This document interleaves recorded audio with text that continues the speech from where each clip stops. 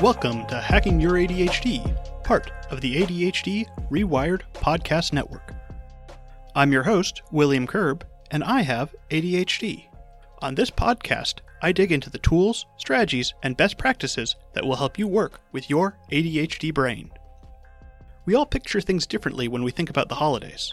Some people think about family and food, others think about putting up all those sparkling lights, and some people think about all the sales and shopping. But one thing we all probably think about is everything that we have to get done.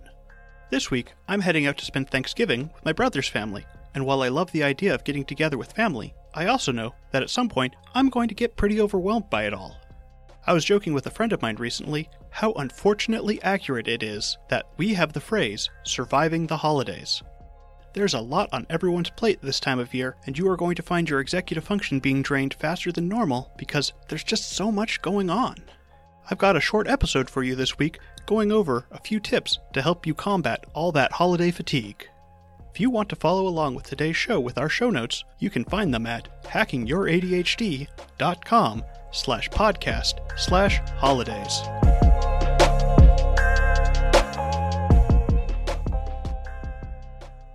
Let's start off by talking about being mindful of what events we are choosing to do. You don't have to do every event you're invited to.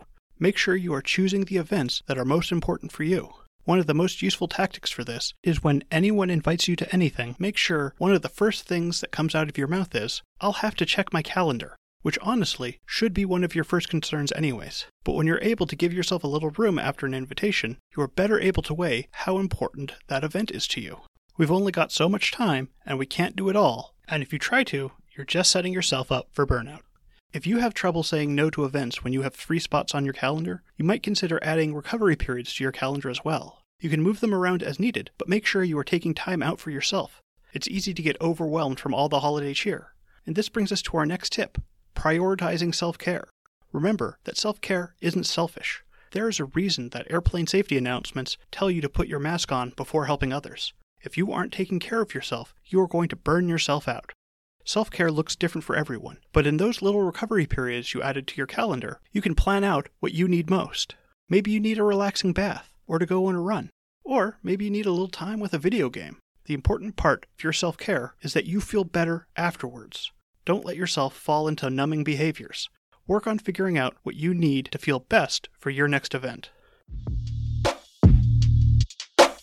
Next up on my list, make sure you've got a few escape routes planned. I mean this both literally and figuratively. If you're going to a holiday party, make sure you have a place you can go if you are starting to feel overwhelmed. When I feel like a party is getting too much for me, I like taking a quick walk to gather myself. Although, weather can make that a little hard sometimes, so if you can find a room you can go to for a little bit, that's a great option too. Also, a great part about this tip is just knowing I can escape a situation reduces my social anxiety because I don't feel as trapped. As well, it's a good idea to have a few conversational escape routes. I've been trapped into my fair share of boring conversations, and sometimes it doesn't seem to matter how glazed my eyes get, the other person just never gets the hint. One of your best options here is to try and steer the conversation into something you are more interested in. Try linking whatever was just said. Maybe Uncle Joe can't stop talking about muscle cars. You can jump in with how you've been working on your own muscles at the gym. Okay, not the best example, but you get the idea. Another great way to switch gears is to go with the old standby, "Excuse me, I need to use the bathroom real quick." When, and if, you get back, start off the conversation with your own question first. It's much easier and less awkward to change the subject after you've taken a short break. And one more tip here, seek out your co-conspirators at parties.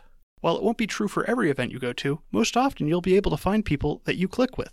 You can find like-minded people that want to talk about what you want to talk about, and better yet, you can also find people that will probably want to get away from the party for a little bit as well. If you can find someone that you can flag down when you need to get away from everything, they can help extricate you from those extra awkward conversations and help you get a little downtime. One of the biggest dangers we can have over the holiday season is falling prey to our impulsiveness. From all the food to the numerous sales, it can be a lot to overcome. The best thing you can do is to have a plan. If you're trying to not overeat, make sure you know what your plan is before those holiday meals, and for all those holiday cookies that are going to be sitting in the break room at your office. Develop some self-talk that you can use when you need it most. Yes, plan out your self-talk. If you know what you want to tell yourself in those moments, It's a lot easier, and you can work on keeping your self-talk supportive.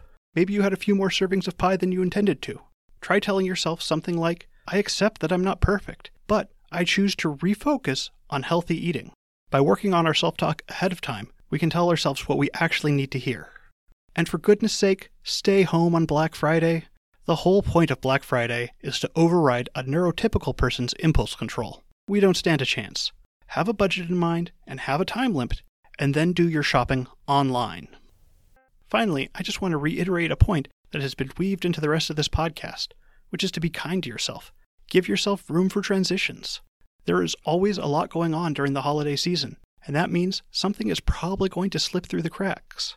Give yourself permission ahead of time to forgive yourself.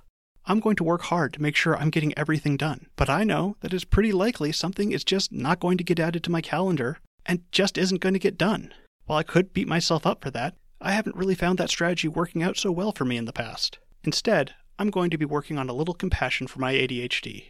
And back to that premeditated self-talk, I'm going to be telling myself, when I slip, and that's okay. I can get up again when I'm ready.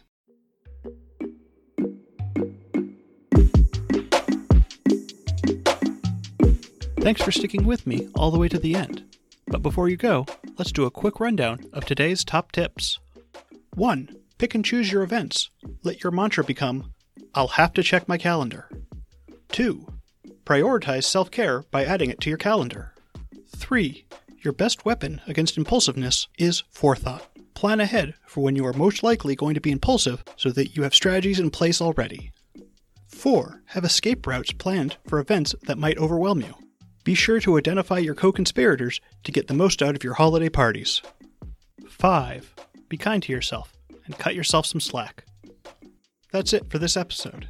It's a stressful time of year, so feel free to reach out if you need anything. You can find me on Facebook, Instagram, and Twitter at HackingYourADHD. As I said, I'm going to be traveling a bit, but I'll do my best to get back to you as soon as my ADHD lets me. If you got anything out of this episode, I'd love it if you could leave me a rating or review on your podcast player of choice. Or better yet, share it with a friend that could also get something out of it.